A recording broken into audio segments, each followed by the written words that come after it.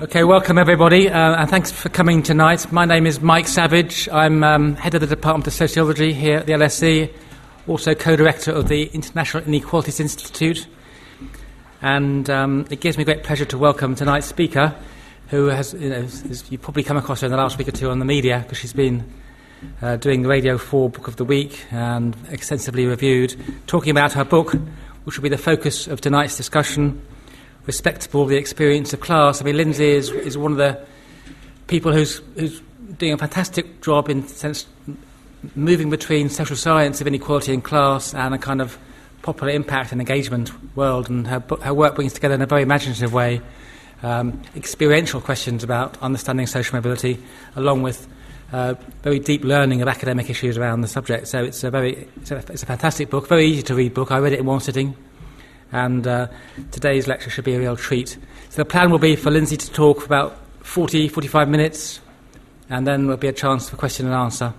And you can also purchase a copy of the book outside and get a signature if you wish. So without further ado, I'm going to pass you over to Lynsey.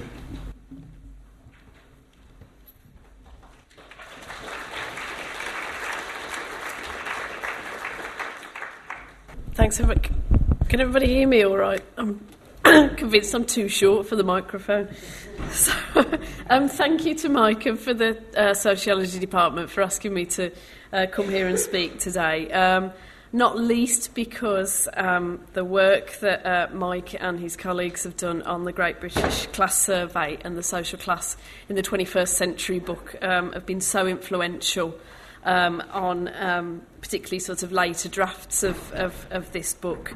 It's kind of given so much of the kind of the factual and the data kind of backbone to some of the ideas that I wanted to talk about in the book, and also sort of very handily from my perspective, came out, as a very widely reviewed and popular Pelican book just a few months before mine was due to come out, and sort of really sort of helped to bring class back on the map and back into the conversation. So I hope I can sort of add to that in some way today, and really just kind of explain some of the motivations for wanting to write a book about class, at this particular time. So my book is called Respectable, the Experience of Class. I had a lot of trouble trying to decide what to call the book, and I'm still not very happy with the subtitle because it suggests that there's a definitive experience of class. I wanted to call it An Experience of Class, but they said it was possibly a bit too vague for that. So the experience of class I've kind of had to learn to live with, and I must emphasise that although my book is from a personal perspective, I really, really don't believe anybody has got the definitive answer to class, because it's such a complex and kind of multifarious concept, and it's very, very very complicated as it's lived. And the respectable element really is mostly influenced by Mel and Kim, which is a very age-specific reference. They were a Cockney pop duo from the 1980s who had a fantastic song. Then the chorus went, "Take or leave us, please believe us, we are never going to be respectable." So I thought that really summed it up. So why Respectable? Why did I want to write this book?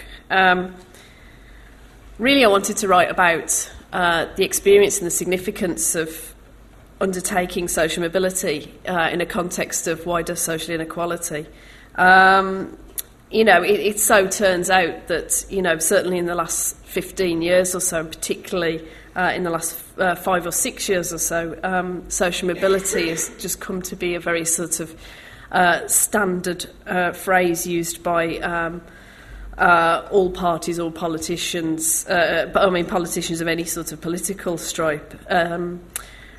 Just as automatically a good thing. Social mobility has to be a good thing because obviously it's terrible to be working class. You must want to be middle class, and anyway we're all middle class now, and if you're not, there's something wrong with you.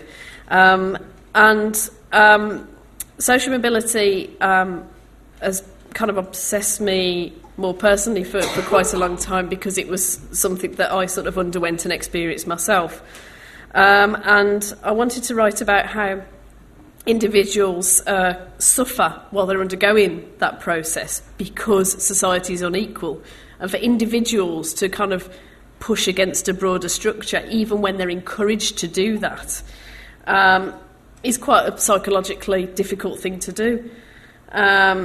And individuals, not always, of course, some people are kind of, exceptionally, resilient and adaptable and, very easygoing. But a lot of individuals, and there's a lot of testimony to this, do suffer quite severe emotional and psychological stress while they're undergoing this process that they're told they have to undergo, or at least aspire to undergo, in order to be fully accepted in society.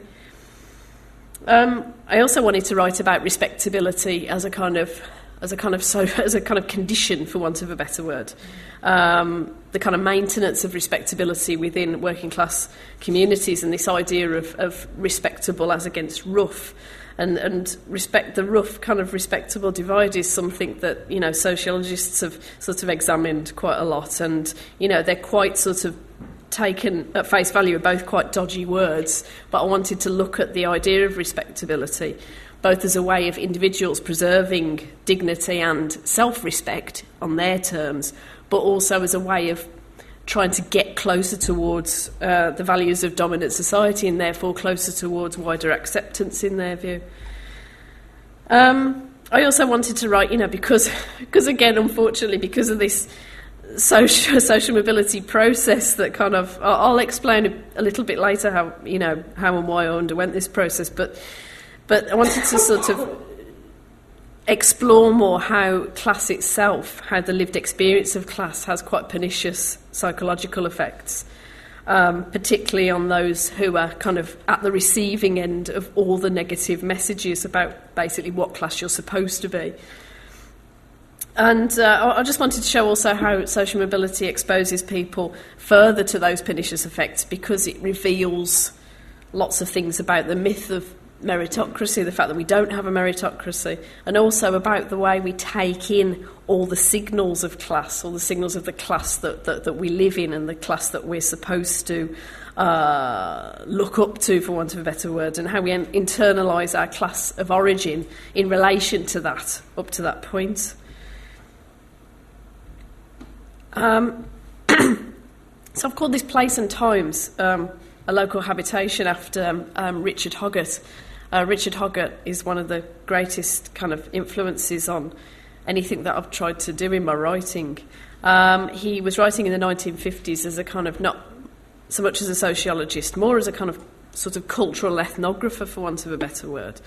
And I sort of, without explicitly wanting to write just like him or to write exactly about the types of things that he was writing about in the 50s, I wanted to really, really set my book and the kind of the story of social mobility and the story of class in the last 40 years or so in a specific time and place, just as a way of sort of anchoring it, really. And part of this whole sort of social mobility obsession that I have is partly to do with the fact that I grew up and was educated up to the age of 16 on a peripheral estate outside Birmingham, and that was the sort of the place, and the Times was this kind of very endless seeming conservative government that went all the way through. They were elected when I was 3, and they finally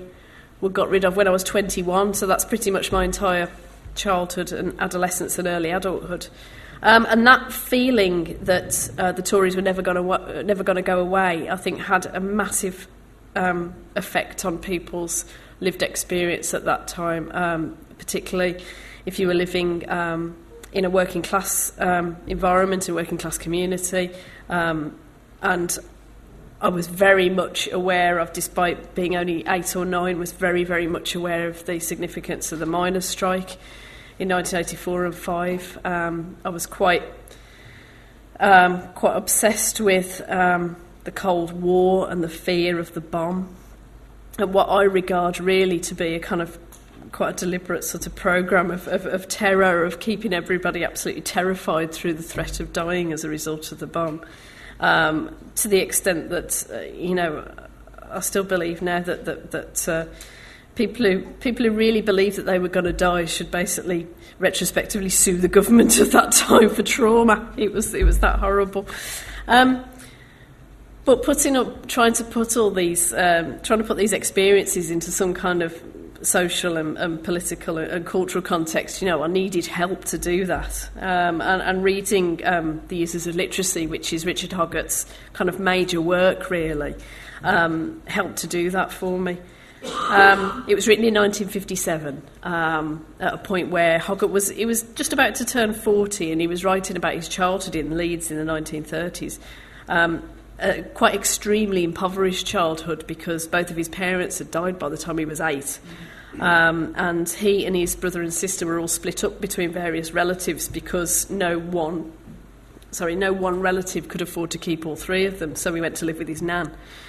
And he was kind of chosen by his elementary school teacher to sit a scholarship exam for one of the grammar schools in Leeds. And this is before the age of the mass grammar schools, before the sort of post-war period where everybody, or more or less everybody, was sat for the 11 plus to kind of sort them between grammar schools and secondary schools. This was a point when grammar schools were still effectively as sort of had as minor a place in the education system as private schools. And so Hoggart's experience was extremely rare at that time.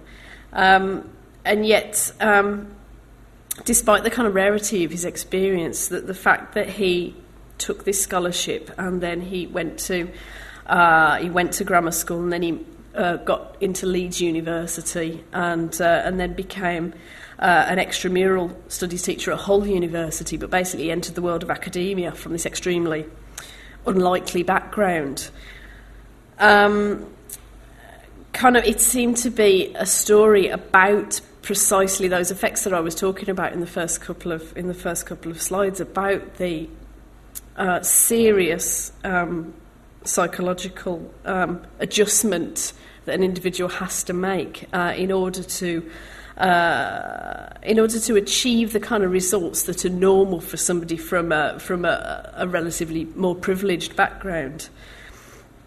And in a lot of ways, the uses are literally still now, to people younger than me also, it feels, when it's read, extremely relevant to anybody who's gone through anything remotely, any remotely a similar process. So something written about Leeds in the 1930s felt very, very resonant to me, having grown up outside Birmingham in the 1980s. Is the uses of literacy, what is it? I'm not a sociologist, and Richard Hoggart wasn't a sociologist. Yet Hoggart's writing has been incredibly influential on many British and not just British, but many sociologists, particularly those who believe that culture and the way we kind of internalise cultural signals and the way we kind of live culture are all incredibly important ways of viewing society. At least as important, if not more, than kind of economic relationships in terms of class.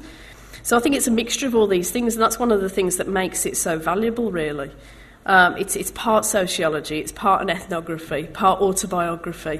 And he also basically at the same time invented cultural studies, because he was really one of the first people, or the first person, to take utterly normal things that were experienced and enjoyed by the vast majority of society at that point, because in the 50s I think something like 70 to 75% of people could be described as or describe themselves as working class. So he was talking about working class things, the things of working class life, in a serious way as the things of, as the things and the culture of upper middle class life at a time when that was almost unheard of. So he talked about tinned peaches and tinned salmon, and he talked about catalogue clubs, and he talked about club singers, and all these things had versions in my childhood 60 years later. He talks about the bins in Leeds having been full of tins, empty salmon tins and empty peaches tins and empty tin pineapple tins on a Sunday tea time. And that's basically exactly what we had for Sunday tea time 60 years later. And those sorts of things just seemed not to have lost their freshness and not to have lost their relevance at all. So it's a kind of it's a very important personal document of a time and place, but the importance of it is that it's focused on, I was trying to distinguish before between, whether my book was going to be called An Experience of Class or The Experience of Class. Now, his book is focused on an experience, his experience of class. But he does it so well and he does it so closely that it has this universality about it. And so he's writing about an experience of class, but also, to a great extent, it was my experience of class as well, and it was millions of people who've read his book ever since then feel like it's their experience of class as well. And so it doesn't matter that it's Hoggart's own account. It's got this much, much wider resonance because of the way he highlights the fact that social structures impinge on our individual consciousness and on community consciousness as well, and neighbourhood consciousness in terms of, he writes about a specific neighbourhood, in a specific neighbourhood with a bunch of very, very similar and very sort of class-specific characteristics. So that's why the uses of literacy would feel so important to somebody who's 60 and 70 and 80 years younger than him. And I've got two quotes here from him, not from the uses of literacy, but from his introduction to Orwell's The Road to Wigan Pier, that he wrote in the late 80s, at a point when it was exactly just as relevant as now, and as relevant it was when he first wrote The Uses of Literacy. And the first is, every decade we shiftily declare we've buried class, and every decade the coffin stays empty. And then the second quote from the same introduction is, class distinctions do not die, they merely learn new ways of expressing themselves. So I just want to look in the next sort of few slides just at the ways in which that coffin might have been kept open, whether deliberately or sort of accidentally or implicitly or through a process of collusion over the post-war period, and what might then give us an idea of why a book written in 1957 might still be very important for people to read now. Kind of doing my research for this book and also for a previous book I've written about council housing in Britain, I've kind of learnt a lot about the pillars of the post-war welfare state, and about how the implementation of the welfare state sort of had the potential to really, really massively reduce class differences, from a very, very, very wide starting point. And to an extent it was quite successful in reducing certainly a lot of material and to an extent economic differences. And that helped to reduce some of the disparities in experience between working class and lower middle class and established middle class conditions and experience. But a lot of the execution of the post-war welfare state was flawed and had sort of, the unintended consequence of keeping class, keeping a class system, if we can call it that, quite rigid, and certainly still very, very, very, very present in society. And, that's not a value judgment on the people who implemented and came up with those pillars of the welfare state. It's kind of more a comment on how things unfolded, and then how later governments kind of kept fiddling about with that settlement, often with the effect of making those class differences even more rigid. So, one of those things that I talk a lot in the book about education, is sort of the class-ridden experience of education. And certainly the tripartite education system that was established from 1944 onwards of secondary moderns, grammar schools and technical schools did a lot of work to kind of cement individuals' perceptions of their own ability through the 11 plus, whether you passed it or failed it, whether you got into grammar school and did very well in grammar school, or whether you got into grammar school and felt completely inadequate and dropped out, and so on. And to an extent kind of sorted the school population according to a kind of an expanding white-collar class, to an extent a kind of expanding professional class, and a sort of and a very large but kind of sort of shrinking working class. But the fact that I think it was always called the brightest quarter, the quarter of children who went to grammar schools in Britain in the post-war period. But we still use this phrase today, the brightest children. It always seems to be only bright working class children who get to deserve to go to good schools, interestingly. And what was called then the brightest quarter was often really just, the most middle class quarter. So education was another way of keeping the coffin open, intentionally or otherwise. And another was housing. Now, over 1 million council houses and flats were built in the interwar period between the First and Second World Wars, but there needed to be obviously a massive construction and reconstruction programme of housing immediately after the Second World War. And Nye Bevan, as well as being the founder of the NHS, was also the housing minister. He was housing minister both for housing and for health in the 45 to 51 government. And he was quite obsessed with the quality of post-war housing, post-war council housing, because he wanted everybody to live in it. He wanted council housing to be so good that kind of the need for private housing would just wither away. And like with the education system, only 6 or 7% of people go to private schools. He kind of wanted only 6 or 7% of, if that, of people to live in private houses, because everybody would want to live in council housing, because in his vision and in his initial execution, council houses were absolutely massive. They had very large bedrooms, they had 2 toilets, they had enormous gardens, they had everything that anybody would need or want out of a house. But that sort of emphasis on quality was replaced by an emphasis on quantity. Shortly after the Conservatives gained power in 1951. And one of the reasons for that was because Labour partly, even if only in small part, did partly lose the 51 election because people weren't being housed quickly enough and they just wanted to be housed, and the quality sort of after 51 started to be placed secondary to quantity in terms of numbers of bedrooms, numbers of bathrooms.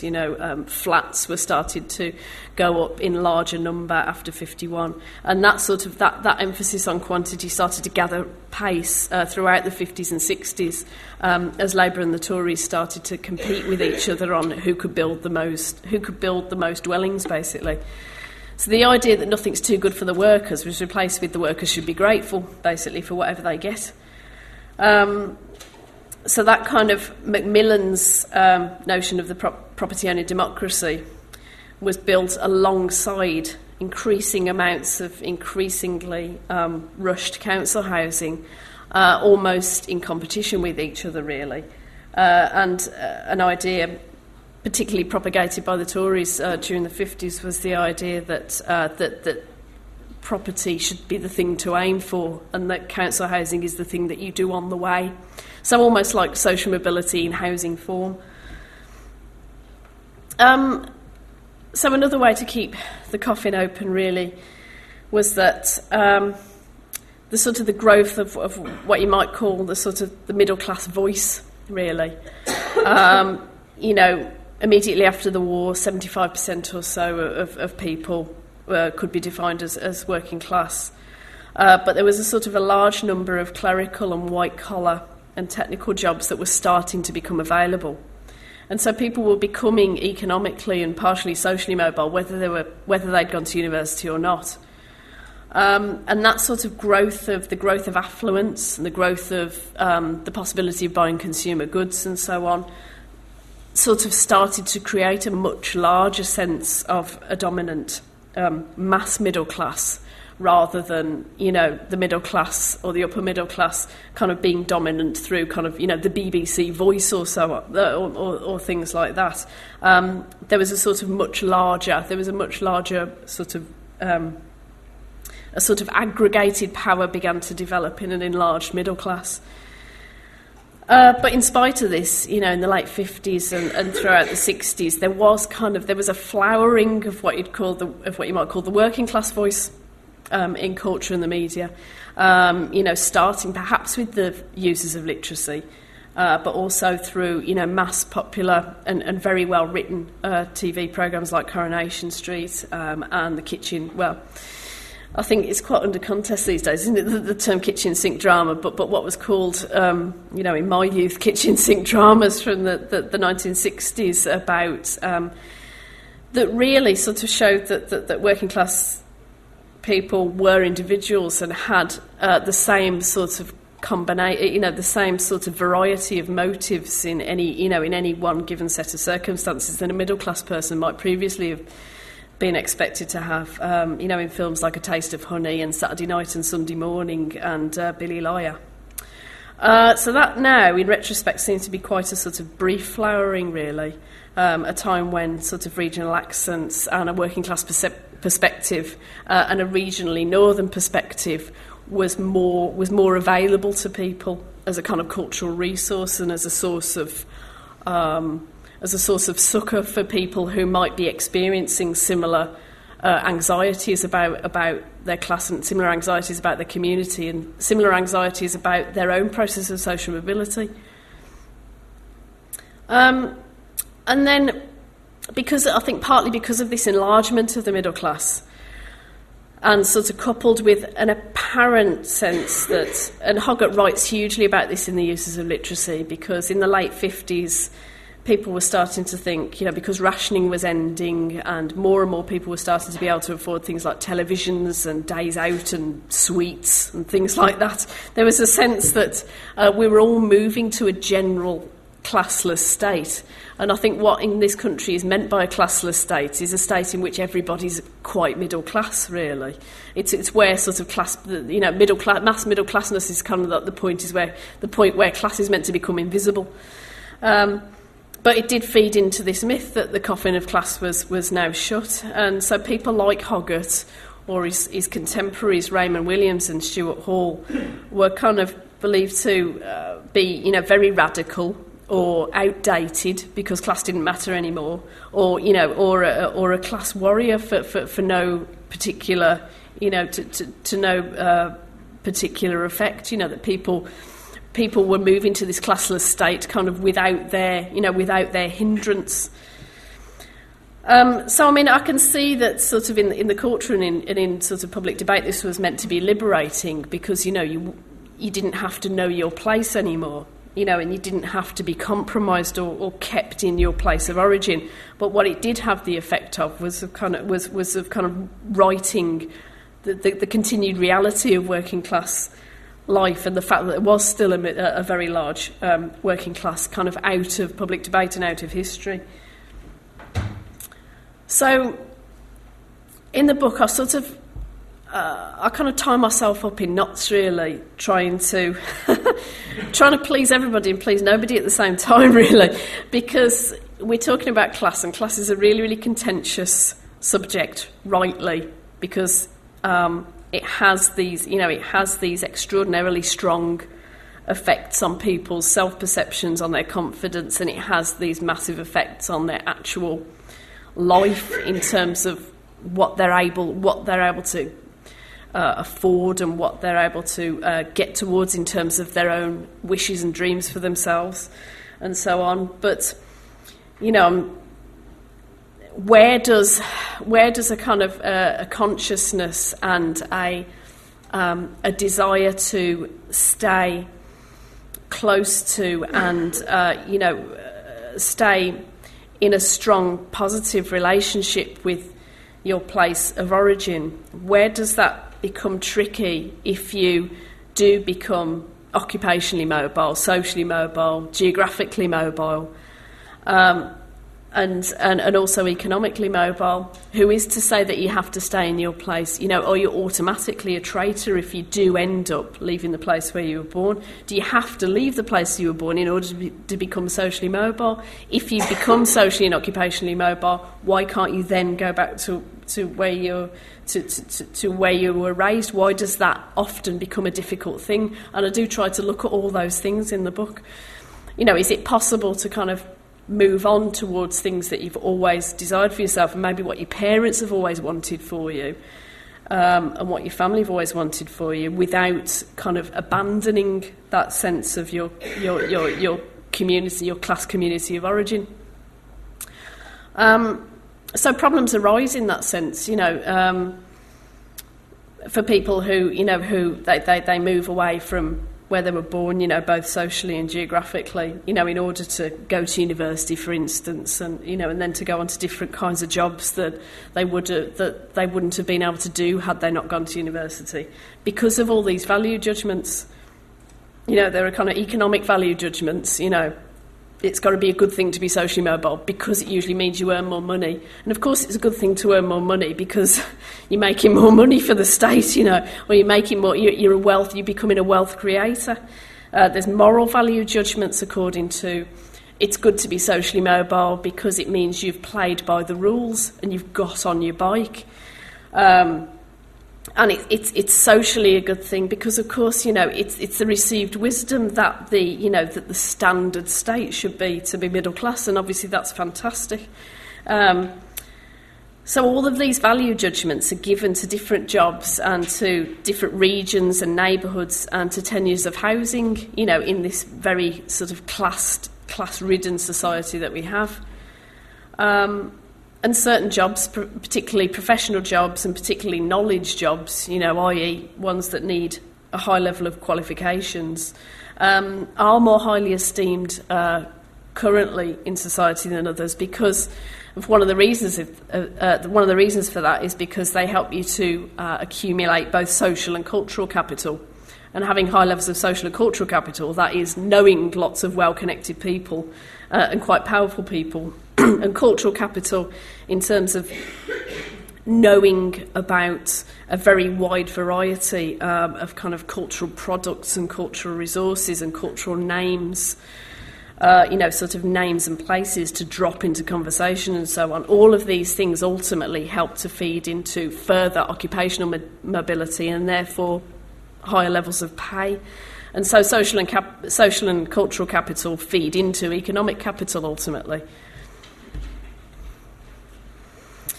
So, when does writing a book about being socially mobile become part of the problem, really? And is it part of the problem? Because, a personal testimony is based on the writer's perception of events as much as the actual factors that they're describing, the events that they're describing. And somebody's perception of the, two different people's perception of the same event can be completely different, and that's problematic in itself. And in that context, in the context of writing about class, those kind of gradations of class, because there isn't just upper middle working, there's about 75 million gradations within each of those classes, and as Mike and his team have showed us, there are at least now 7 kind of, I think they are sort of experiential classes as much as they are kind of socially and culturally and economically bound classes. Other people's perceptions of your place in that class system as much as your own, and the way that the person writing about it has internalised that perception, all have an effect on how you write about, on how that person writes about class. And so you have to sort of, somebody reading about class has to take into account the person, thinking about the person who wrote it and sort of how classed, and how class-ridden their own perception of things has been. So that reveals quite a basic problem, really, which is that not enough people who are at the time of writing their testimony are actually working class at the time that they're writing that testimony. It's often somebody can come from a working class background, but then either in the process of coming to get to a position where it's possible to write books, or through having had, a sort of a kind of socially mobile career, maybe in a completely different field, and then decides to write a book, but only through having amassed sort of enough confidence and social and cultural capital to write that book. It just means basically that the voice of writing about class kind of remains middle class, really. And writing books anyway is quite a middle class activity in the sense that, as I say, it takes confidence in your ability to do that. You know, I'm going to write a book and it's going to get published. You know, I mean, that's quite a ridiculous thing to say of yourself, really, ultimately. And the social capital and the cultural know-how to become published, because you can write a book, but it might not get published, and therefore it won't get read. It has to be published in order to be read, and it requires lots of unpaid time. You know, you've got to be able to. You've got to be able to afford to do it. You've got to be able to kind of defer, whatever sort of economic gain you're ever gonna, if any gain you're ever gonna get from it. You've got to live. You've got to be able to live at the time that you're writing the book, and so you've got to have backup, and you've got to have some source of income or just some way of eating while you write the book. And what does that reveal about class?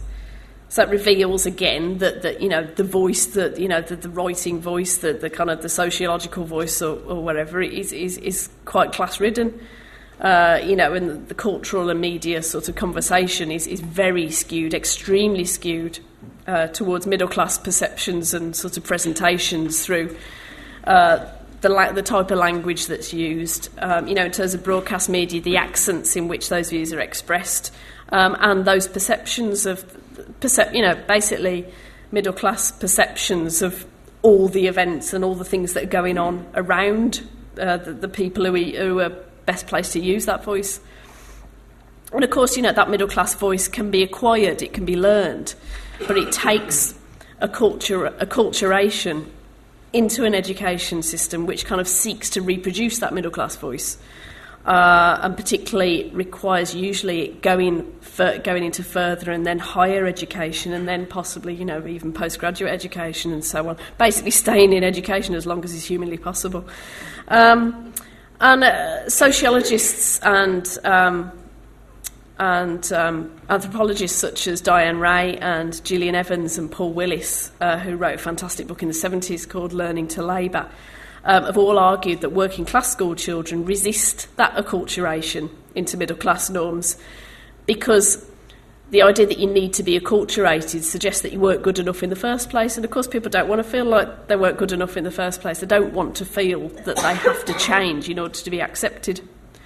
But if you don't resist that acculturation, if you feel sort of like there's quite a good fit between you and that acculturation process, does that make you one of them?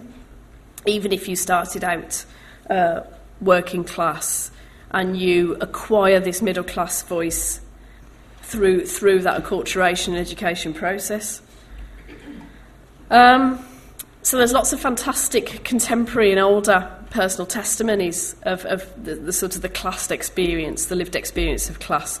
And one of the most recent is by Lisa Mackenzie, who is a research fellow at the LSE with Mike.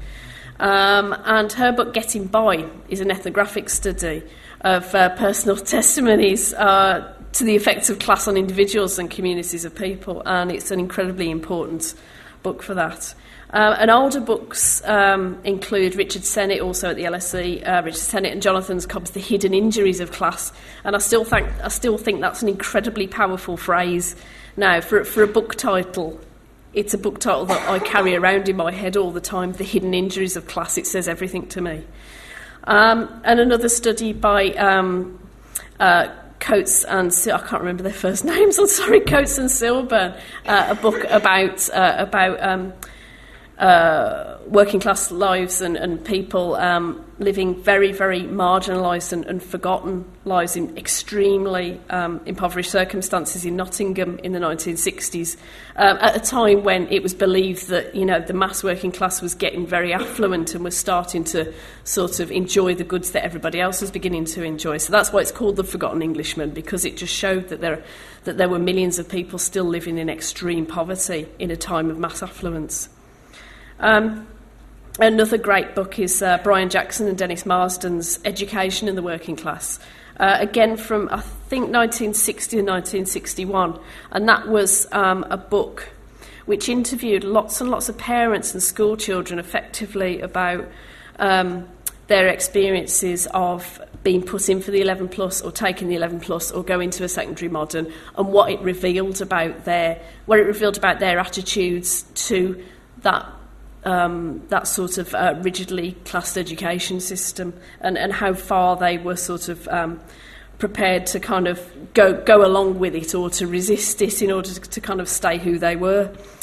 And another great book is Carolyn Steedman's Landscape for a Good Woman, which I think is very influenced by the uses of literacy, but also really, really rails against it.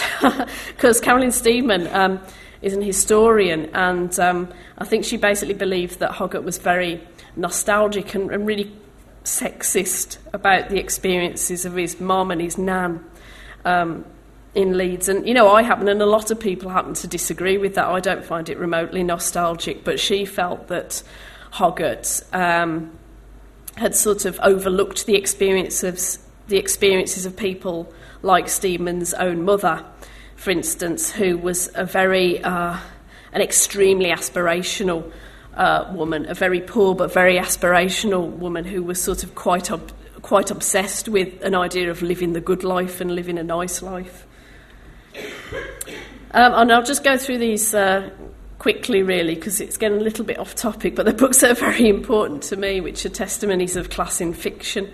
And I think Zadie Smith is pretty much my favourite contemporary British novelist, because I think she writes about class and also the kind of the crossroads of sort of class, race and neighbourhood and cities in an incredibly complex and kind of multifarious way. So I would recommend reading any one of her novels because they're all fantastic about class.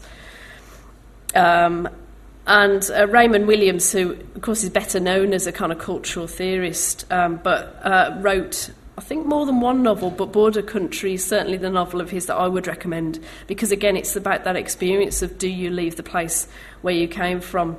Do you change utterly? How far do you stay connected to, or how far do you become estranged from, the people and the things and the relationships of your kind of previous life, if your life kind of changes utterly as a result of social mobility?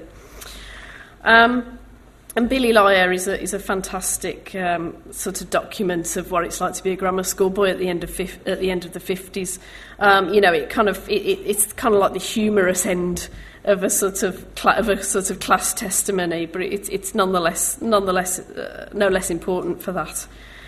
And Howard's End is a classic book about class. Only connect, only make these connections, realise that all people are human.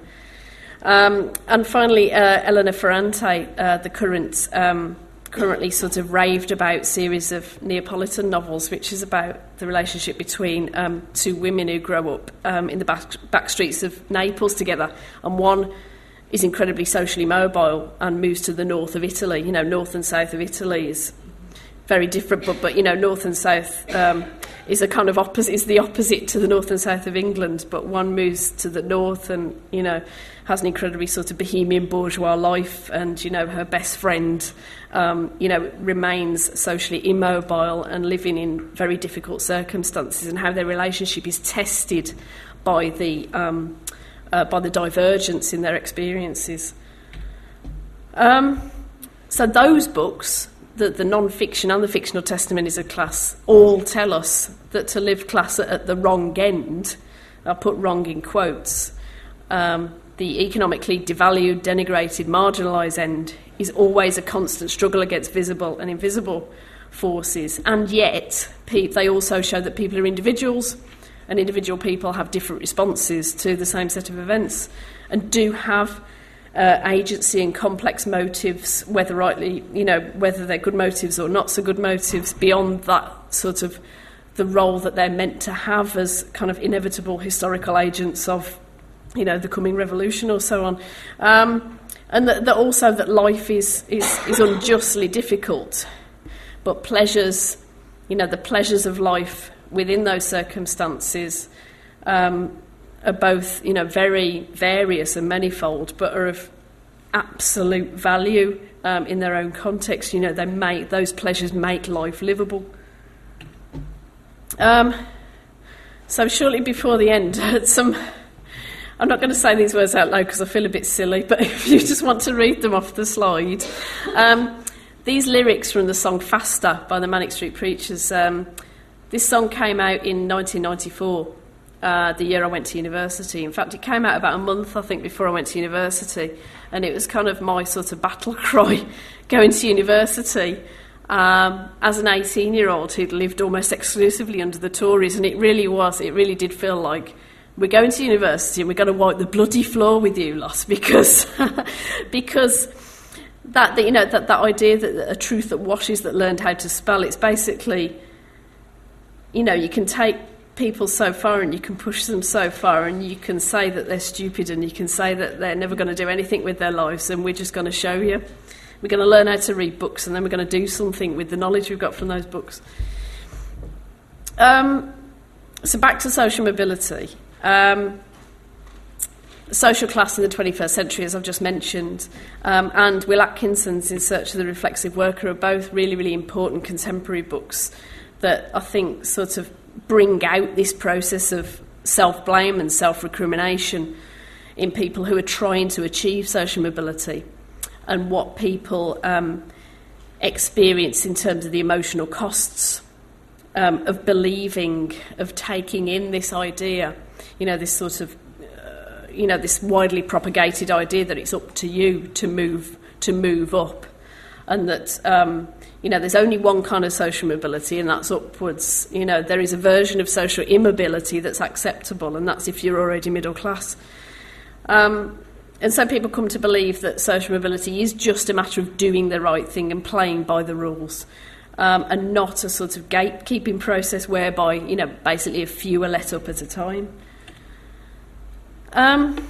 So I think I've got two slides left, and in the book I don't really say much about what I think should be done about it. I think I spend so much time trying to explain to myself more than anything what that lived experience of class is like, trying to go as far deeply as I can into that, and so much about that psychological effect of social mobility, that I don't really say so much about, you know, what needs to be done or what can be done politically to change the situation we have now, but just a few reflections at the end, really. We've had a commission on social mobility for about the last 5 or 6 years. I think it was established by the coalition, or at the very end of the last Labour government. But I don't think any commission on social mobility is really worth anything in terms of policy making unless it properly talks to people and gets proper testimonies to socially mobile individuals, and socially immobile individuals for that matter, that shows and recognises the psychological impact of class in a class-ridden society, and the emotional cost of social mobility to people who are expected to just sort of keep on at it until they reach the right class. And also that currently, of course, you know, no more, you know, as strongly as ever, and certainly as more strongly than ever, that people's ambitions for themselves and their families in working class neighbourhoods are subject to this kind of weirdly sort of complicit dual attack from elements of sort of right wing discourse and left wing discourse. There's either the kind of sponges and strivers narrative where you have to be, where you're either one or the other, or the idea that you have to stay where you are in order that you can, again, you know, in order that you can sort of fulfil this historical role, and also that you can sort of fulfil this idea that you can then use to attack the right by saying that social mobility has now come to a full stop, which it hasn't really. I mean, there's always a certain number of socially mobile people. It's just that, you know, through various political levers, it's made either slightly easier or slightly more difficult, depending on which government is in at the time. And again, you know, I think elements of right and left in public debate do still and I think unwittingly complicit in airbrushing the experiences of working class people for different reasons, but with the same effect, which is to kind of neuter and dismiss the voice of working class people because it just doesn't fit in, and working class voices are not yet numerous enough to counteract the overwhelming dominance of middle class voice. And so, my conclusion is that obviously social mobility is made easier for people, psychologically, emotionally, maybe not so much, but certainly is made technically easier in a context of material security. Secure housing, better pay for households that enable their children to be able to concentrate and not constantly have to be worried about their household situation, and obviously job security. And it's only a combination of that liberation from financial worry and the fear and the experience of stigma among working class people, as they experience both from outside and sometimes from within among people living in the same area. Both direct and inverse snobbery, and the political pressure on individuals to succeed on narrow terms. Only a combination of all those things will let people actually live on terms that they decide for themselves. And I do believe that higher and further education have a vast role to play in that in that liberation of people being free to decide for themselves, what they want to achieve in their lives and what they want to achieve both for and within their communities, but only if it returns to being free at the point of use, which again, stating the obvious, unfortunately, but I wish it was so. That's all I've got to say for tonight. But thank you to Mike again for asking me to speak.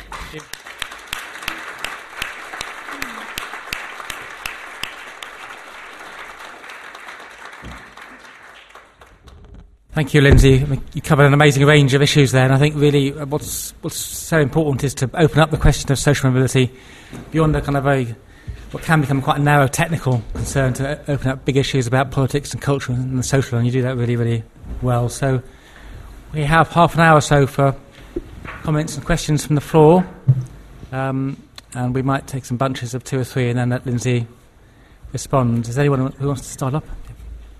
Over there, yeah. Hi, could you say whether how you changed going from a working class council estate to now being a lecturer at a university? Straight away, or should we? What's up to you? What passage should I ask that one? Okay.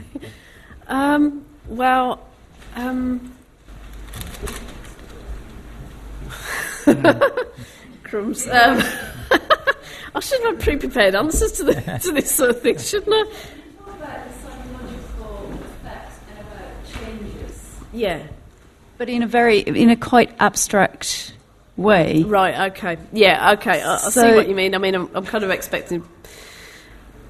I'm expecting people to kind of be conversant with some of the things that I talk about in the book, and of course, people won't be, but it's true. I mean, I as I say, I was educated in a sort of entirely working class environment with all the sort of expectations that entailed and all the resources that entailed in the schools that I went to, and it was a point where I think sort of go into a non-selective state school in a working class area in the 80s was kind of like almost the nadir, really, of non-selective education, because a lot of financial resources were ploughed into kind of all schools, really, but were ploughed into schools like the one I went to, from the mid-90s onwards.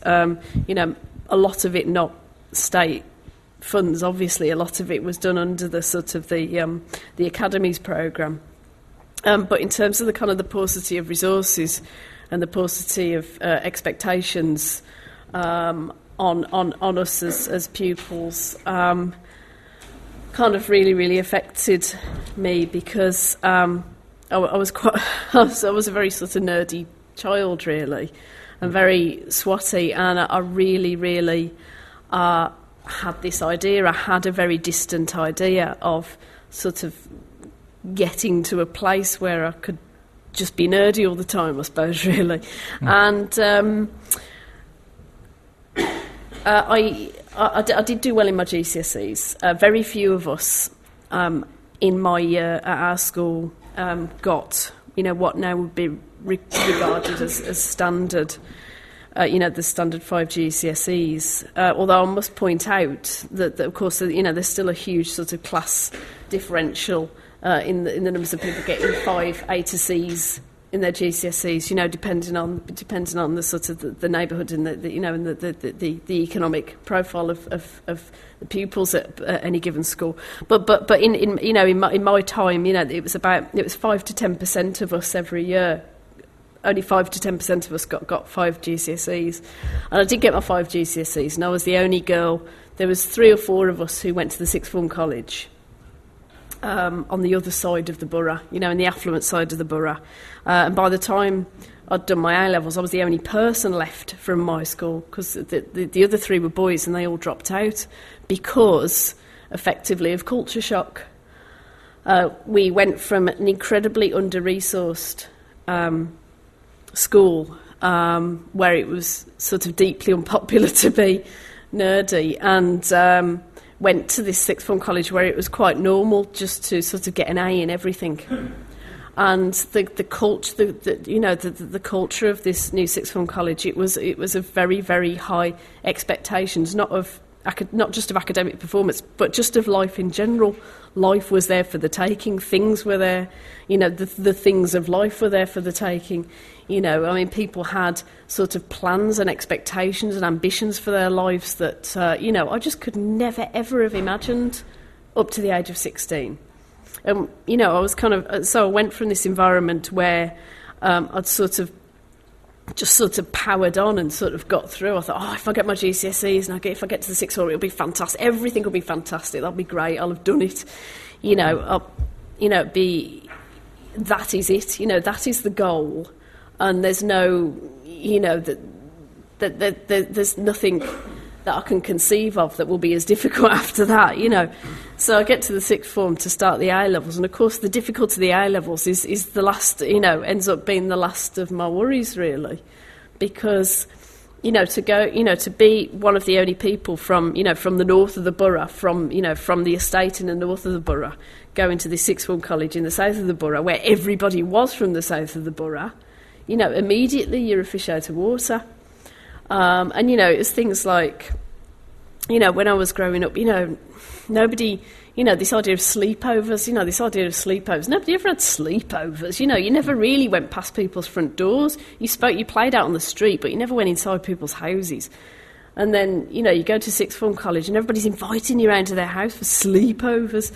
And, they all have massive houses, with great big attics at the top. And, and their mums and dads don't mind if you stay up till 3 o'clock in the morning. And all this was kind of inconceivable to me. And, going to, things like going to Glastonbury and things like having interest in single-issue politics. This idea about boycotting Nestle or, being a member of Greenpeace and stuff like that. All this was new to me. All this was kind of hit me in the face. And it was a kind of, I suppose, a sort of an assumption of participation, an assumption of entitlement to participation in society, like you had a voice. People get involved in single-issue politics because they believe they have a voice in that particular area or they can use their voice. And I just wasn't used to that idea of having a voice. And, and so the difficulty of the A-levels was kind of almost secondary to that. But it was also part of it as well, because I'd passed 5G, I got, sort of 7 or 8 A's or so on in my GCSEs, but was still utterly unprepared for the difficulty of A-levels and for the amount of abstract thought and the amount of verbal reasoning that was required for A-levels. We just weren't prepared for it in any way whatsoever. So those are some of the ways in which I changed. But I try and describe in the book the way the process of becoming acculturated into that new environment was really, kind of bizarrely difficult, but it sort of got me to a point where I was then able to go to university and not feel like a fish out of water at university. It was a very, very powerful sort of bridging process, and so the acculturation process, had I gone straight from the school where I went to and went straight to university from there, I would have dropped out in the first term. I just wouldn't have hacked it. But that was a very, very crucial bit, and that's how I sort of started to become really, really interested in these notions of social and cultural capital, because it was learning a whole new set of cultural signals that was that was kind of like the deal breaker, really. Yeah. Okay, we have two. Let's take 2 or 3 questions. I think you are next, yeah. Hi. It's a sort of whimsical question, and it's also a bit off-center. So, when I was young, I was a very good reader. So by the age of 4 or 5, I was already familiar with large parts of the Bible and the Quran. And, I used to listen to the imam and the priest. And it struck me that whenever they talked about the poor and about charity, they were sort of defining class and the movement between classes. Mm-hmm. And they were also saying there was a certain inevitability of class. So this was the Bible or God saying class will always exist. It cannot be overcome. And what struck me when I was young was I wondered if the upper class, if the rich people, at whatever age, at a later age than mine, when they took heed of that, if that is what they believed, if that then became ingrained in them. Okay, we'll take a couple more. Yeah. Mm-hmm. Lisa, yeah.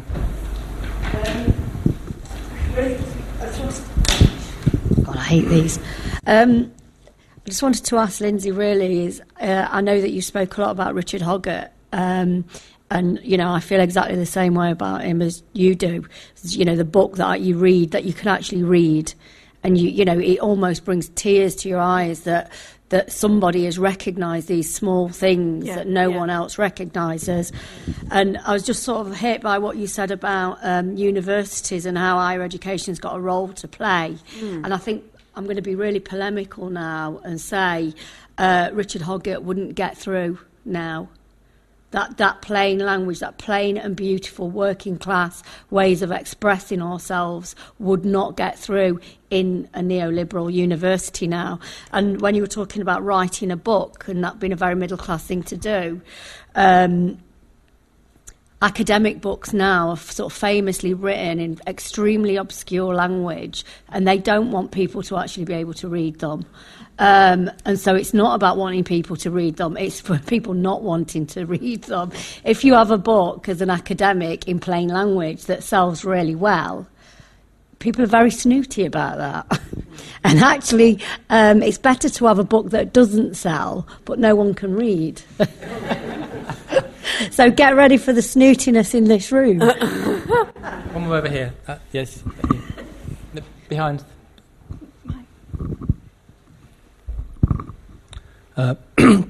Simon Partridge. Lynsey, I really welcome the sort of critical space you've opened up. I don't come from what you describe as the working class, but for the last 10 years I've been exploring the pernicious psychological effects of having been sent to boarding school at 6. And there is a growing movement of people who are, in actual fact, are critically deconstructing that sort of acculturation as well. I think what is very difficult for both parties here is to find a space which isn't kind of self-denigrating in a way. One almost has to apologise for doing this. And I haven't read your book yet, but I bought it. And what I'm hoping for is we can find some common ground to get beyond some of these pernicious effects. And I'd just like to end up with one statistical fact. which I think is almost unknown. It's not the 6 or 7% who go to private education. It's the less than 1% who go to boarding schools, who occupy between a third and 50% of all the influential places in the cabinet, in politics, and in the professions. And we need to cast a much more critical light on the role of boarding schools in our society, and in actual fact, in the psychological effects of people are sent away to these total institutions for 10 or more years. Thank you. Do you want to respond to any of those points? Yeah.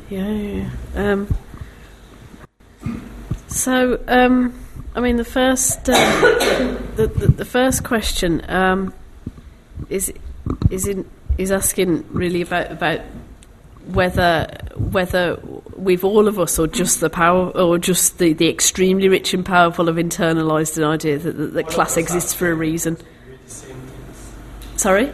All of us, of course, we read the same things, whether you are poor or rich. Yeah. You get the same talk. Right, I see what you mean. Oh, crumbs. Well, well, I suppose really just in the presentation I was trying to give really was just about saying that the absolute importance of a variety of voices and a variety of contributions, and a kind of a social diversity of contributions to give lots and lots of different perspectives on basically the same society that we live in, because we have experiences of the same society that are so different from each other that they may as well be different societies. You see what I mean? But I see what you're actually getting at is that if the Bible says that the poor will always be with us, and we all read the Bible, then are we all internalise an idea that the poor will always be with us? Yeah, no. Well, I mean that's a really that's a philosophical comment that you've made as much as a question. So it's a really good point to make. I haven't got a kind of a worthy reply to that really. But yeah, I mean, to Lisa's comment, it's interesting that I hadn't thought of it. I suppose because I'm not actually an academic. I mean, I've got a visiting fellowship at John Moores University because I've just started a PhD. Actually, I'm a kind of PhD newbie, but I've also got a visiting fellowship at John Moores University in Liverpool because I live in Liverpool, and it means I can use the library. And I suppose that's another gatekeeping process, isn't it? I'm using the university library, not the public library. Well, in addition to the public library, but that relationship between jargon and neoliberalism, I hadn't actually thought of that before, and that there are. You will. PhD. You will. There are books that I avoid like the plague, and there are certain writers. And obviously, I'm not going to, name them because I will just become persona non grata in the academic community. Yeah, exactly. But there are books and there are writers and certain academics that I do avoid like the plague because I haven't got a clue what they're going on about, and I just think to myself, well, crumbs, I'm not daft. I'm not daft, and I've got a wide vocabulary. I'm not obsessed. I'm not, kind of obsessed with plain expression, and yet I still find this completely impossible to understand. But I always feel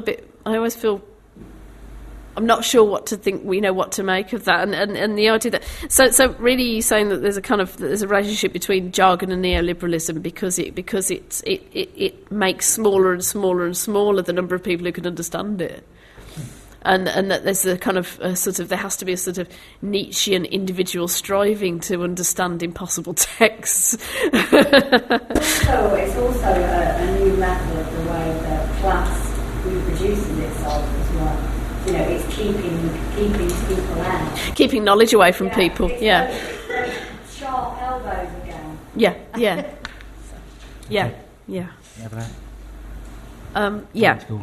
Boarding school acculturation. I mean, when I was saying, when I was talking about the pernicious effects of class, I wasn't automatically saying the pernicious effects of of being from a particular class. I think class affects absolutely everybody, and of course that's a very, very obvious way of creating, to institutionalise people in an environment that then sort of acculturates them into, the assumption of power is a way to create a powerful group of people, isn't it? Yeah. And I didn't know that fact about, the extent of the overrepresentation, particularly of people who went to boarding school. No. The figure that go to private school is quite widely known, isn't it? But not the figure that go to boarding school. Yeah. No, Okay. thank We you. have one other, yeah.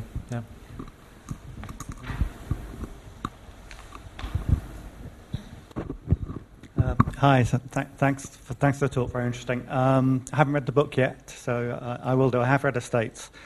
I guess my question is really, I wonder whether social mobility is actually the kind of most important focus here, or whether rather we shouldn't be looking at how social immobility has become so pernicious and so damaging. And if we look, up to the 60s, into the 70s, we see, a working class with its own cultural capital. We see working class people in steady, secure employment with their own networks and contacts and knowledge.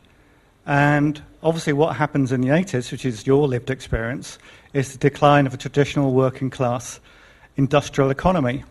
And that's also, of course, your experience of Chelmsley Wood, I assume, from what I know of it. But that experience could be replicated over council estates up and down the country. Oh, yeah. Where you had people, a respectable working class with, relatively secure lifestyles, and what I'm missing here, at least I haven't read the book, as I say. What I'm missing is actually the other side of the coin, which is actually just how for want of a better word, damaged the working class have become in recent decades. Right. Okay.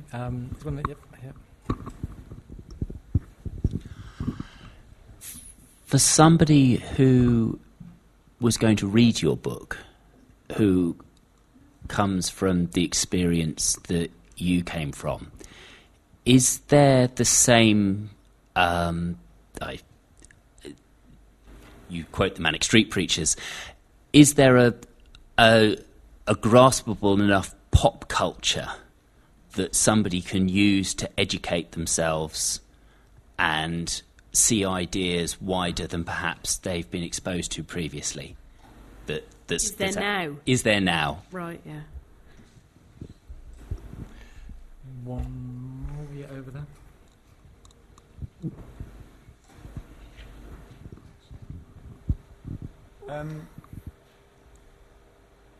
Is this... Sorry.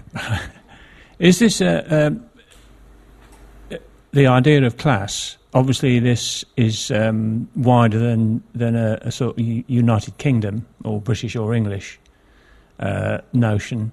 To what extent is this notion of class? Does this apply across other Western economies, or is it a particularly British or English obsession?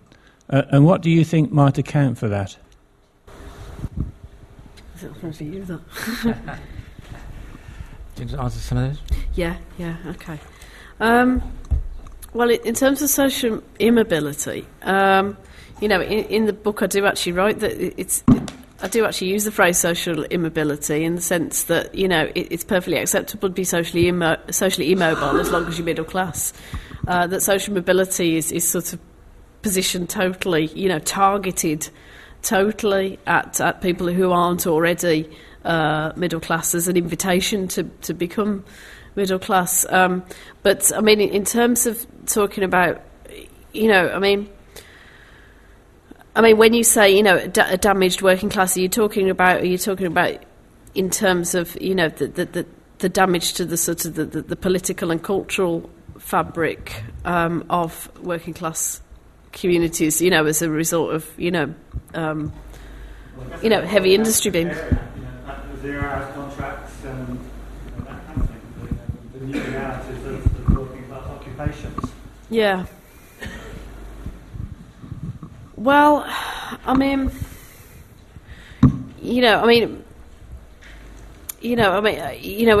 you said that, the sort of the specificities of my experience of growing up in the 80s. I didn't grow up in a place where where there was a heavy industry to lose in the first place, and I know that for people who grew up at the same time as me in places where there once had been one giant major employer. For instance, my husband's from Birkenhead, where the one giant major employer was Camel Laird Shipyard, and that went, basically, it employs, once employed 10, 20,000 people, now it employs 800 people, and I think, sort of his experiences and my experiences have sort of similarities and differences for that reason, because, where we lived, it had never been unusual. It had never been unusual to have casualised work, because if people didn't work at either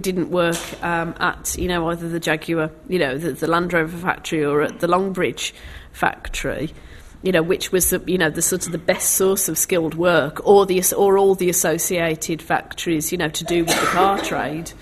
Then people, had always worked in quite a casualised fashion, so it wasn't an entirely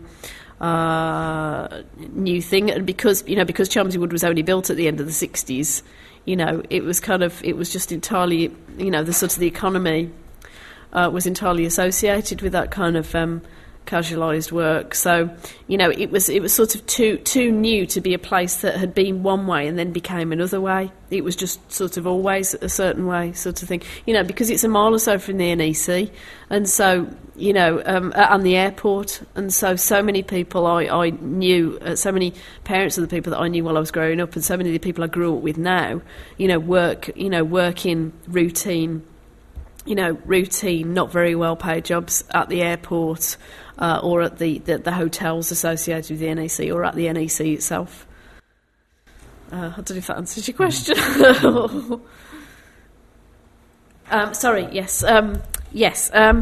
Now, I think that's a fantastic question, because, I'm completely showing my age here, but, when I see the top 40 now, I think, God, none of these songs are about anything.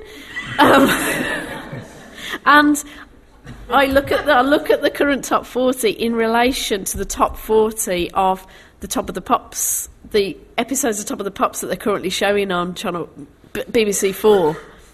And it's currently up to 1981, Top of the Pops on BBC One. And so Ghost Town is number 1. Number 7 is 1 in 10 by UB40, which is a book about... what am I talking about? A song about being unemployed, and a song about the experience of being, marginalised in, Birmingham under Thatcher. And Ghost Town is number 1, an experience about marginalised in Coventry under Thatcher. And these songs are in the top 10. You've also got... Spandau Ballet, who, to all intents and purposes seem like quite a silly band, but are always sort of very, very, very upfront about the fact that they were sort of, they were working class kids made good, sort of thing, and they wanted to be as flashy as possible for that reason. And so, in terms of that kind of graspable pop culture, to me as an old, as a 40-year-old old person, I really feel like it is not there to grasp. And in part, I think so much of that has got to do with, well, there's the end of Top of the Pops. You don't get bands on Top of the Pops anymore. It's not like I watched the Manic Street Preachers in 1994, just before I went to university. Dressed in basically guerrilla soldier clothing, singing that song Faster, and mentioning, Arthur Miller and Norman Mailer on Top of the Pops, and that's not there anymore as a vehicle of as you say, graspable culture, but also, I mean, the sort of the canalisation of radio, because, you know, I only listen to Six Music now. Six Music is Channel Indie. Six Music is you know, it's a digital station. You listen to, you know, you listen to songs that may or may not, now I think about it, often don't have very much of a political content either, but, you know, at least are interesting to listen to. You know, and, you know, so you know, Channel 6, Radio 6, Six Music is you know, is the sort of, is where bands like the Manics, who were once played on Radio 1, are now played. You know, and the Pet Shop Boys, it's very difficult to imagine a band like the Pet Shop Boys existing now and to be not just played on Radio 1, but to have posters of them in, you know, in the middle of the toppest pop magazines, you know, kind of, you know, men in their 30s as, you know, sort of teenage pin-ups and so on, you know, who were always going on about the English National Opera and so on. You know, I mean, all these things seem quite inconceivable now. It's true, and you know, I wish it were different. But I do again talk in the book about the possible reasons for why there was that sort of flowering of political voice around that time, and why that's not there now, or appears not to be there now. I'm over here about other countries. Oh yes. Can I defer to Mike for that? Yeah. I mean, I think there are distinctive things about the UK experience. The idea that Britain is a class-based society is unusually strong here. Doesn't mean class doesn't exist in other societies. It does. It takes a different cultural form, and in which, you know, you can, you know, particularly the kind of power of working class identities, even the sport, which is something distinctively British. But we somehow, I think, feel kind of obsessed by class, and it's kind of our history and our baggage, and it's uncomfortable baggage at one level, but it's also things we feel as part of us. It's a very complex relationship we have with class. You know, arguably in the US, issues of race and slavery have that kind of more pivotal power for thinking about identities. But anyway, these are open questions. I'm aware of the time. Is there one last question quickly? Or okay, yeah, one last question, right. I'd like to follow up on this gentleman's question. Wait for the mic. By the way, I really like talking. It's not very moving. I've got some lovely examples. So I think we're all agreed that the sense of class can have very pernicious effects, and that in general social mobility, all right, it's a bit of a fuzzy term, but it's unjust and it also makes no economic sense. Picking up from what the gentleman's question, there are a number of studies done by the OECD on social mobility. As I understand it, of the 20-some odd countries, Britain, America and Italy, have the least social mobility. So could we have further discussion about the point you raised about what can we learn from some of these other OECD countries that have got much greater social mobility than we do? What are they doing right? I mean, you propose education, and it seems to me that that's a great idea, but well-intended governments for the last 75 years, as I see it, have tried to use education to increase social mobility, and one way or another it's worked a bit, but not a whole lot. We need to be trying other things, it seems to me.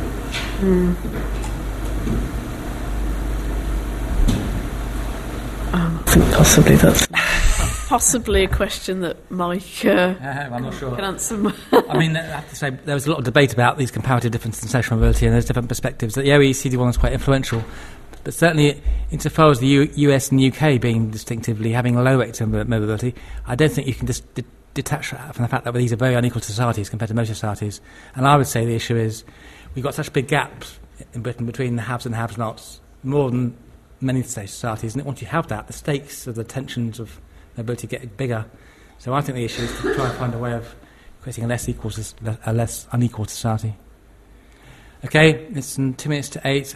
Can we thank Lynsey? And she's be signing copies of her book outside, so if you haven't got it yet, or even if you have and you wanted to sign it, please wait and she'll be happy to do that. Okay, thanks to Lynsey.